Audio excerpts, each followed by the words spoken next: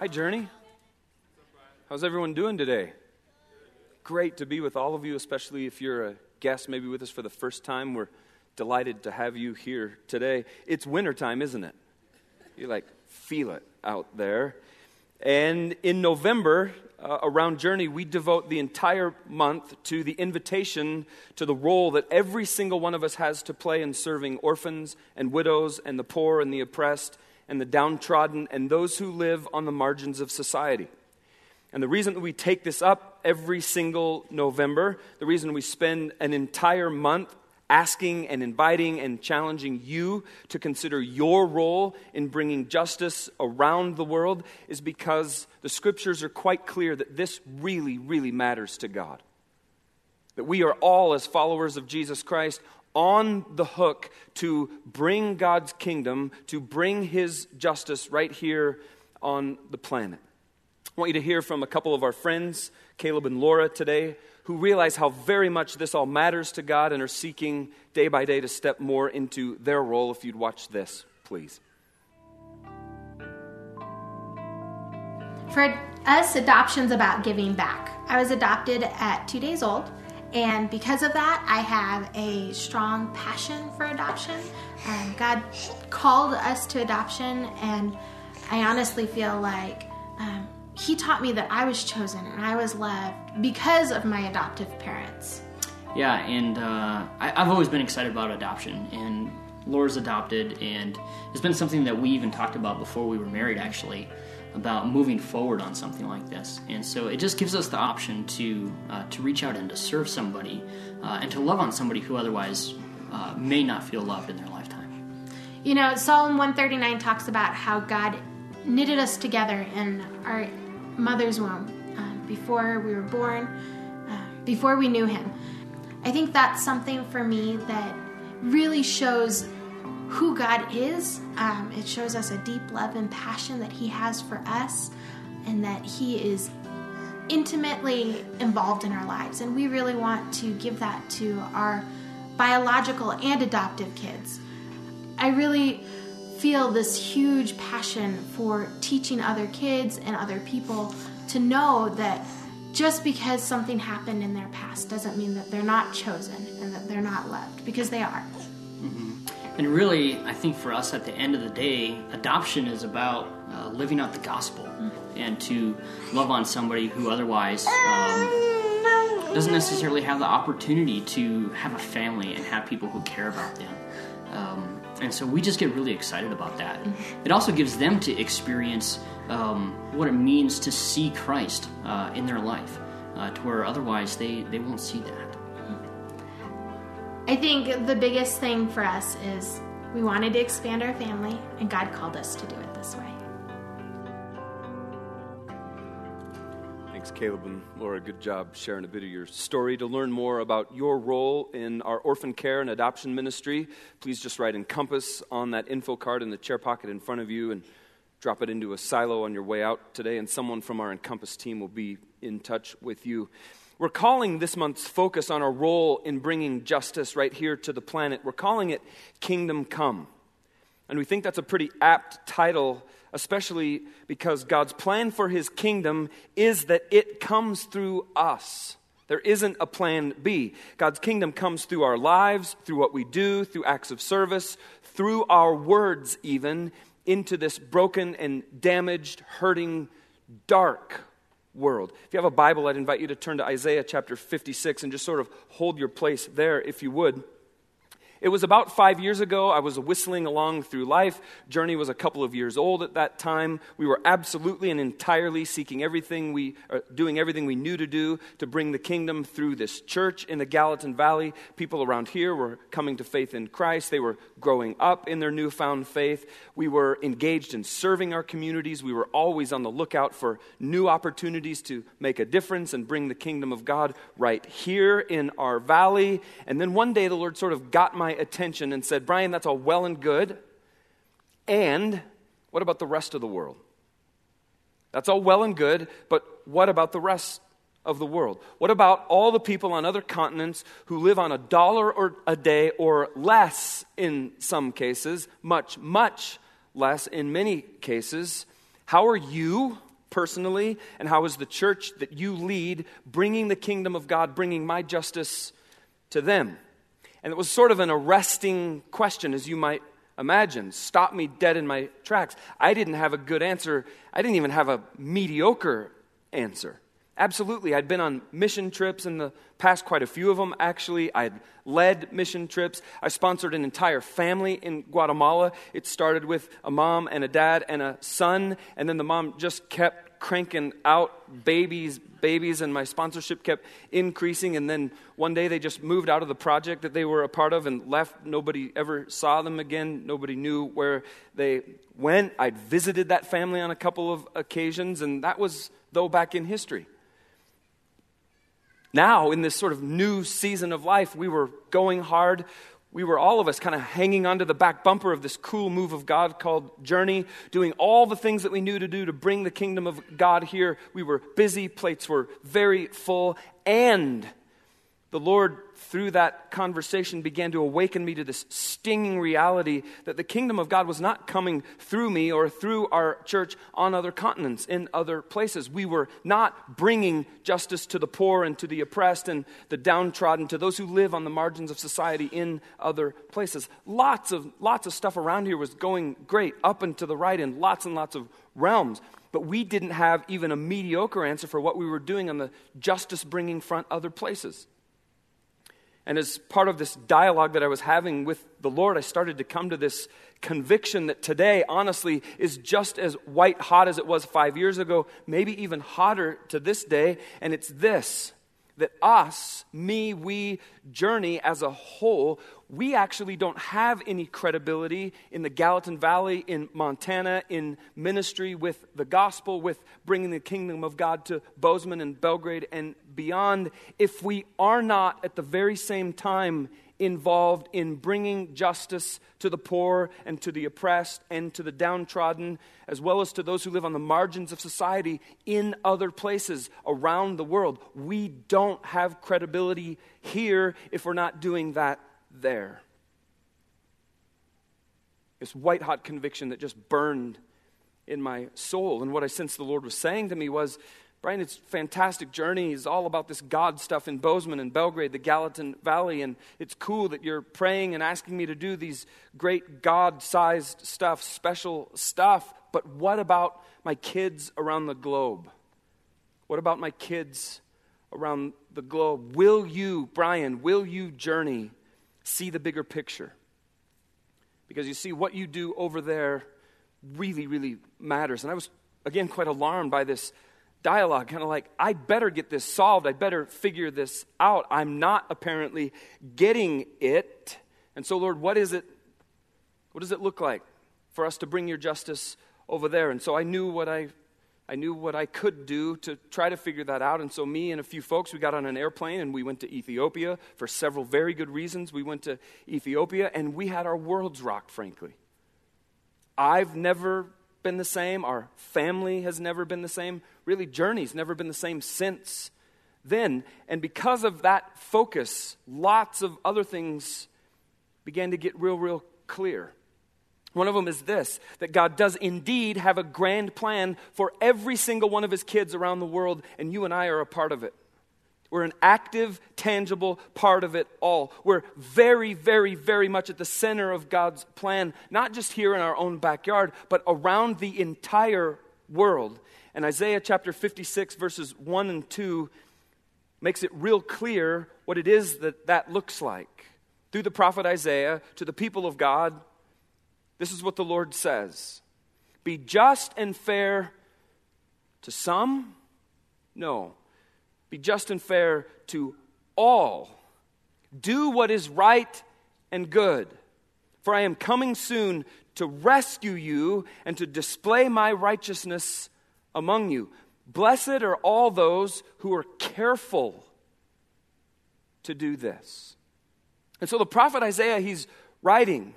And if you start at the very beginning of the book of Isaiah, you know that he had his eyes, Isaiah, the prophet, had his eyes specially opened by God.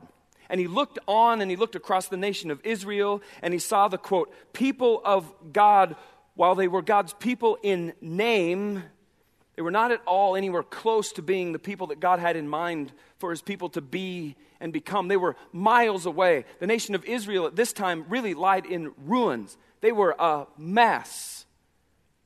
Quite a mess. And God gets Isaiah's attention, opens his eyes and says, look at my people, look at the disrepair that they were in. And Isaiah saw that with crystal clarity. And then you fast forward from chapter 1 in Isaiah to Isaiah chapter 6. Many of you know the story. Isaiah had his eyes specially opened to see God himself. Whoa. Isaiah saw God. And as you might imagine, that was something else. He set his eyes on God, and when he did, he was wrecked. He was absolutely wrecked. And he went away from that encounter, and what did he say? Woe is me. Woe is me. He saw how perfect and how holy and how magnificent, how glorious God was, and then he looked on his own life, and he's going like, I'm just a worm. I'm just a worm. Maybe you've had a similar experience with God. And then this unbelievable set of circumstances, God specially opens Isaiah's eyes to Jesus, to the Messiah, the one who was coming, the one who would be fully human, fully divine, the one who would be the law, the one who would be the word of the Lord, the one who would be the branch of the Lord. Emmanuel, God with us, wonderful counselor, mighty God, everlasting Father, the Prince of Peace, the Davidic King, the triumphant King, the foundation stone, our teacher, our servant of the Lord, Savior of the world, bringer of the gospel, conqueror, judge of all the earth. All those are titles that Isaiah used to define and describe Jesus. That's who he is. And from Isaiah's perspective, he was looking forward some 700 years from his speaking and writing ministry, and he saw Jesus.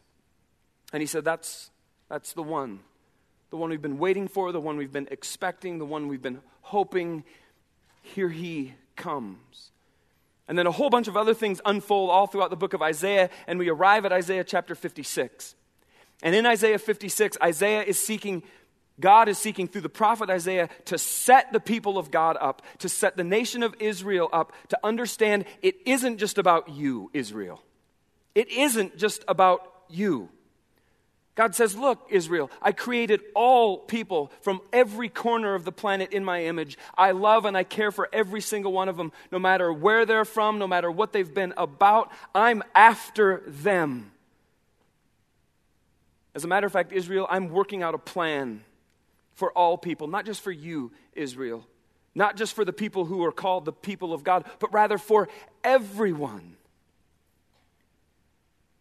And then he says, you, the ones who call yourselves my children, the ones who are called the people of God, you have a role to play in this. And it's very, very clear what it is you're supposed to be about. Look at what he says, Isaiah 56, 1 and 2. Be just and fair to all. Word of the Lord through the prophet Isaiah to the people of God. Be just and fair to all. Not just some, but to everyone. And the Hebrew word here is this word mishpat, which means to rectify things that are wrong. You, people of God, you go get about making things right that are wrong. You bring the hope and the justice and the reconciliation of God to every person on planet Earth. And then he also says, do what is right and good. Do what is right and good. Hebrew word is sadek.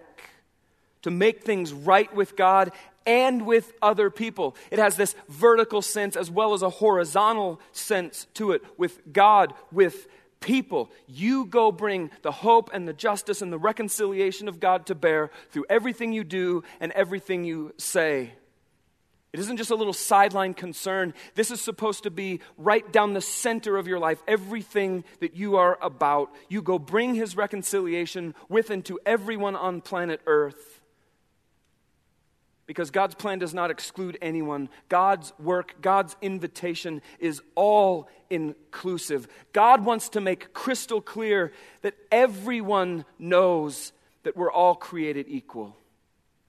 He shouts it from the mountaintops, as a matter of fact. We're equal in dignity. We're equal in worth. We're equal in how we're loved by our perfect and righteous and holy God. From the foreigner to the poorest widow right here, right next door to us, we are equal in God's sight. And then you go down to Isaiah 56:5, and this is so cool. And look at what God says through the prophet Isaiah.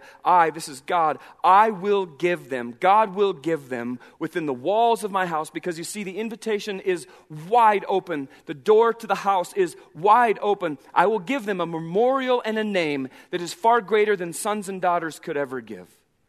For the name I give them is an everlasting name. It will never disappear. God's saying through his prophet Isaiah, to everyone whom I've welcomed into my house, which is everybody from everywhere, I give you a memorial and a name that is far greater than the sons and daughters could ever give. Imagine that. Now, what's going on with the memorial and a name thing? 2 Samuel 18:18, here's what we see. A little background information to what's going on in Isaiah. During his lifetime, Absalom had built a monument to himself in the King's Valley. He built a monument to himself in the King's Valley. Does that strike anyone? He's going to build a monument to myself. Why? Here's why. He said, I have no son to carry on my name. He doesn't have any descendants. And so he says, I got to have a way of perpetuating my name. And so he named the monument after himself. It's known as Absalom's monument to this day. In the King's Valley, there it is, and his name lives on in perpetuity to this very day, thousands of years later. Look, we're still talking about Absalom. Thousands of years later, he wanted his name to live on. What's going on with Absalom? Well, we know he's the third son of who? King David. That's exactly right. I heard two of you get the answer right. Good job. He was born into a polygamous marriage, and Absalom met a very, very unfortunate end to his life. It's kind of a good thing that he built a monument to himself. You know the story. Absalom is battling against his father and King David's men, and Absalom was absolutely known for this incredible hair. Like he had a do that men and women alike would die to have, the spectacular, like he would walk into a room and the hair on that man's head. I mean, it was a spectacular hairdo. So here he is, he's out in battle. He's riding a very stately mule in battle. Picture Absalom, right? And he's seeking to take after his father and his father's men. And he ducked underneath a low-hanging tree. And his hair, his spectacularly and perfectly coiffed hair, got caught in the low-hanging tree branches. Mules are incredibly smart animals, and so it just kept going. And so there was Absalom, and he's literally suspended in the air by his hair, hanging in space. And you can kind of see him sort of kicking his legs, trying to get his big hair untangled. There he is. Whoa. And some of David's men, they knew where Absalom was hanging out. No pun intended. As a groaner. And they didn't go kill him. They had mercy. They understood that King David had actually asked him to spare his son Absalom, please. But Joab, one of David's men, he doesn't have a heart at all. And so he goes out and he finds Absalom, hanging out.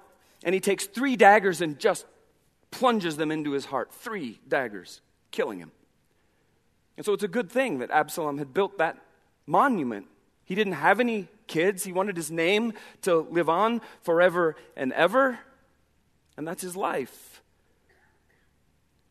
And he built this monument to himself because he wanted his name to live on. And names are powerful things, aren't they? Names are incredibly powerful things. And in Isaiah, now fast forward back to Isaiah chapter 56, and God says, all of you who have come into my kingdom, whether you have children or whether you don't have children, it doesn't matter. You have a name and it's coming from me, God says. You have a name and you have a heritage and you have, this is really what it's about, you have a legacy that nothing, not even the longest line of descendants you can imagine, can ever equal. You have a name and you have a place. You have eternal life and you have eternal glory that is absolutely unmatched, God says.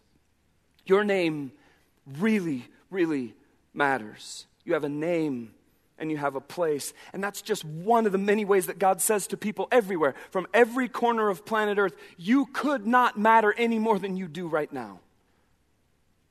God says, I can't love you any more than I do right in this moment. And it isn't just the people of God, it's everyone, everywhere, four corners of the planet. And he says, you, my people, the ones who call yourselves my children, your responsibility, your job is to bring the hope and the justice and the reconciliation of God to people everywhere. We are absolutely and entirely on the hook, church. We're entirely on the hook, and there's power in a name. I met Dana, my lovely and gracious wife, through her aunt who served with me at Faith Evangelical Church in Billings. You would call Faith Evangelical, I do, our grandmother church, right? Faith Evangelical planted Harvest Church, and Harvest Church planted us, and that makes Faith Evangelical our grandmother church. And so I worked with Dana's Aunt Linda, and she sort of set me up with her niece, Dana. Now, as a youth pastor, a single eligible youth pastor at Faith E, every old lady in our church had somebody for me to meet. Old lady, young lady, they had somebody for me to meet. I would get the strangest calls from women in our church. Brian, it's Mildred here. Hi, Mildred. I was wondering if you could mentor my granddaughter, Mildred said. Great, I was the youth pastor, right? And so I figured, yeah, her granddaughter's probably in middle or high school. I'm not going to mentor her myself, but I'll find somebody who will. Well, actually, she's 24. Oh, I see. And Brian, my granddaughter is beautiful. I'm sure she is, I said. And then, I'm not kidding, I'm not making this up. Now, my granddaughter's put on about 20 pounds in the past year. Grandmas aren't supposed to say that about their granddaughters to people who are complete strangers, especially. But I'm sure that weight will fall right off when she meets the right mentor. And that's the kind of thing that would get like, come on, I just got tired of it. I just want to help students grow up in Christ. I don't want to be set up with, But I worked pretty closely with Dana's Aunt Linda, and she just wore me down. She just wore me down. And so finally one day I was like, okay, Linda, I'll send your niece, what's her name? Dana. I'll send this Dana girl an email if you'll shut up about her.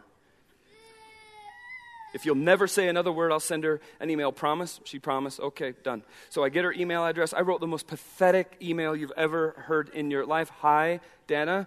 Your Aunt Linda has been bugging me to email you, and I told her I would, and so how are you, and yada yada. I mean, it's a cold calling email, right? A cold calling setup email.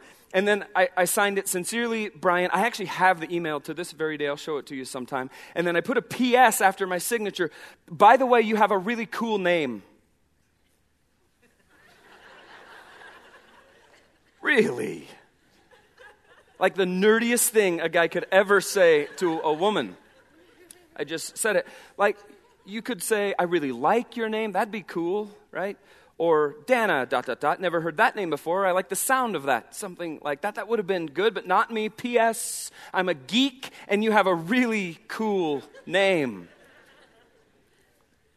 I'm pretty sure it was that line that caused her to fall in love with me. Just a really cool name. But names are weighty things. Names are incredibly weighty things because they're intrinsically tied to who you are, your identity, who your family is, all these things that even your name conveys about you. It's you. Names are powerful. They're powerful to the good, and they're also powerful to the bad when people forget your name. Nice of you to care so much about me that you forgot my name. Or how about the times when people have abused your name? Have people ever called you names, maybe because of your race or because of your economic standing, or maybe just because people are jerks some of the time? And God says, look, I invite you, all of you, from every corner of planet Earth, I invite you into my house, into my kingdom, where none of all that negative name stuff matters anymore. Every tongue, every tribe, every nation, you come into my kingdom, And no matter what anybody's ever done or said about your name and your legacy and your heritage is unsurpassed in me. You can't imagine.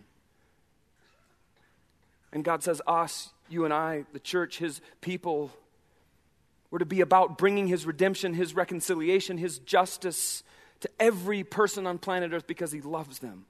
And he loves them so much, he sent Jesus to die on the cross for them, to pay my price, my penalty, take my shame and guilt, all for me. You have a role and a responsibility. It isn't just those people over there. We have a role and a responsibility. Which is why as we start to wrap up our time for today, for this month of November, every single thing we talk about in the next 3 weekends is about us really doing three things, just 3 things with regard to bringing justice. 3 commitments that I'm asking you to make today when it comes to being the hands and feet of Jesus on the planet, when it comes to bringing his kingdom to the poor and to the oppressed, to the downtrodden, to those who live on the margins of society around the world. The first one is that you will see. This is the first commitment that I'm asking you to make today. I will see. Very, very simple. I will see. And we don't always like to see, though, do we? I mean, we like to see, but we don't like to see. Let me explain. Sometimes when you go shopping in Bozeman and around the valley, you see people standing on street corners holding signs, don't you? And those signs usually imply something like, I need help.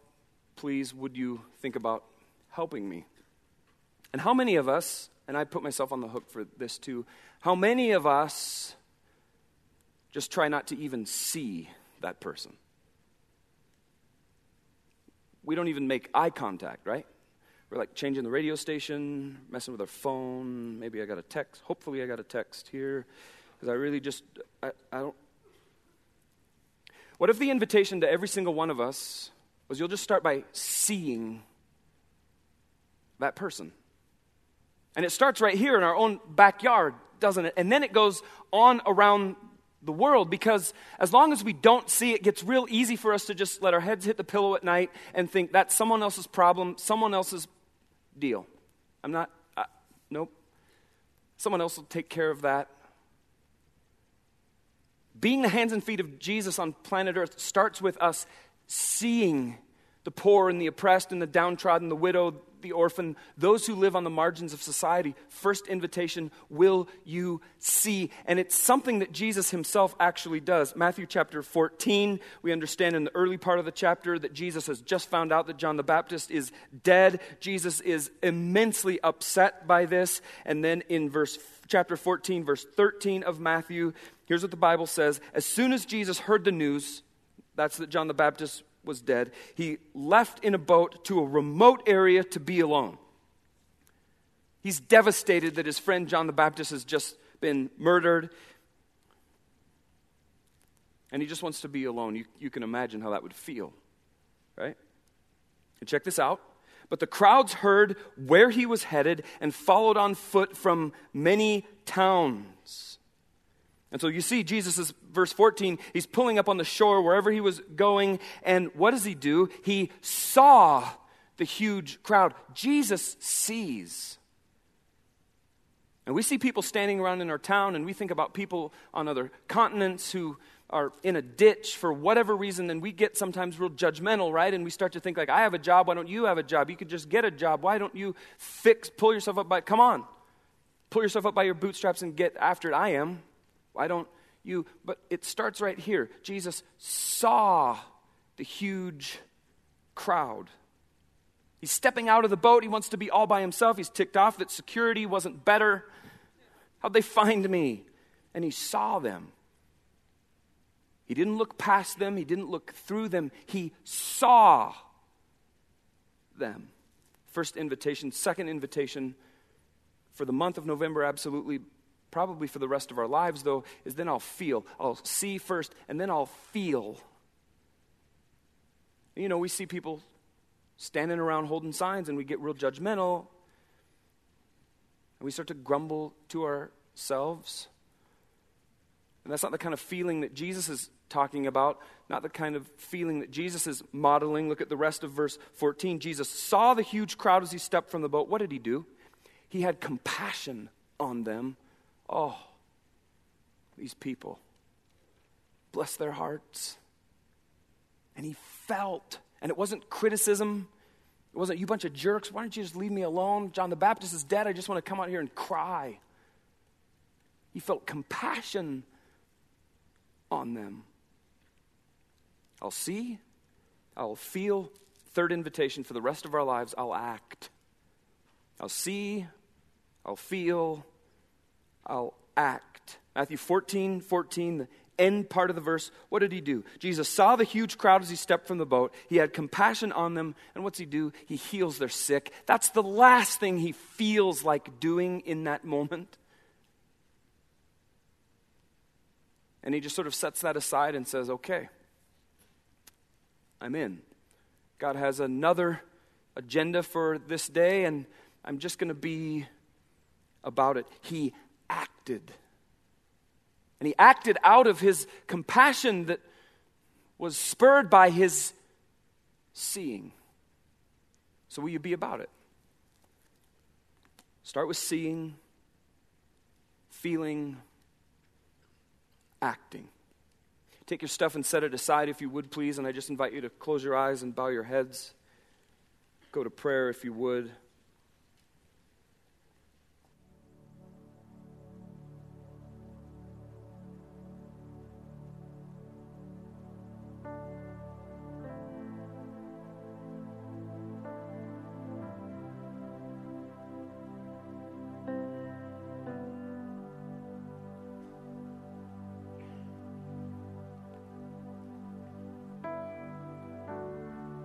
And in this time of quiet and prayer and meditation and reflection with the Lord, will you just ask him to drive the stake of those three commitments to the bedrock of your heart, bedrock of your soul, the bedrock of your life? I'll see, I'll feel, and I'll act.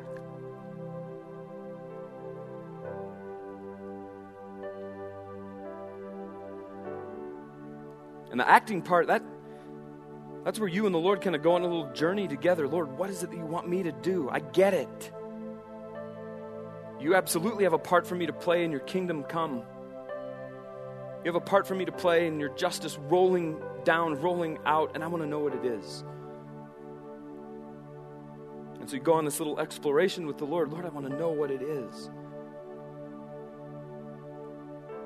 But before we ever act, we got to see and we got to feel.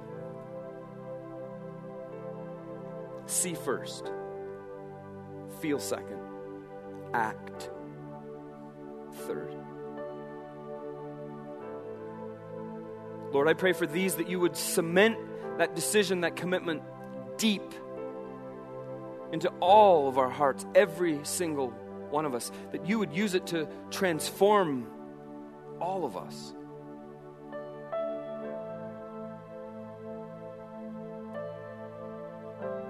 Change us, Jesus, more and more like you modeled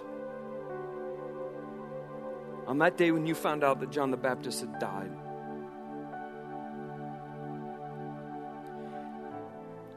And then to every single person, God says the doorway to you stepping into a relationship with him stands wide open. It doesn't matter where you're from. It doesn't matter what you've done. It doesn't matter where you've been. God says, I want you to be part of my kingdom. I want to be in relationship with you. And maybe you're here today, within the hearing of my voice today, and you know you're not even close to living in harmony with God's life and will. God's invitation to you today is to take a step of saving faith, saving belief in him. You can do that by praying along with me a prayer that goes like this. I invite you to pray with me. Jesus, I get it. I'm a sinner. And I have no hope whatsoever of ever saving myself. I need you, Jesus. And so with all the faith I can muster in this moment, I gratefully receive your gift of salvation. I trust you with my heart, soul, mind, and strength as Savior and Lord of my life. Thank you, Jesus. Thank you for coming to earth. Thank you for dying on the cross for my sin. Thank you for rising from the dead on the third day. Thank you, Jesus, for showing me what it looks like to bring your kingdom. Here I am, Jesus, and I say thank you. Thank you for saving me. And if you're a person who prayed with me just then to step into the saving faith of God, that's the most momentous deal in your whole life. It's such a big deal. Around here, we invite people to tell us when they make that decision. I want you to know this is a private thing, just you, me, and God looking around this room right now. Nobody else. Heads are bowed, eyes are closed. If you prayed with me just then to give your heart and your life to Jesus Christ, asking Him to be your Lord and Savior, would you be real bold right now and just slip your hand up and lock eyes with me and just say yes? I'm stepping into a personal relationship. Yeah, in the back, absolutely. And here, yes, absolutely. And over there to my right, both of you, absolutely. I'm saying yes with you. I'm standing with you. Absolutely. Over here, absolutely. Yes. Yes. Yes. Way to go. And in the back to my left, absolutely. Yes. And there, yes, to my right, absolutely. Way to go. The biggest day of your whole life, right there. Yes. And in the back, yes, absolutely. And so, Jesus, we thank you so much for all of these who are stepping into new life in you. I pray that you would continue to reveal yourself to them in special, new, fresh ways via your Holy Spirit. God, that you would scoop them up and draw them to yourself. And God, may the rest of us embrace them. Show them what it means to live life with you, for you, in you. You are the best, Jesus, and we thank you for your life, and we thank you for your example. We especially thank you for your death and rising, Jesus.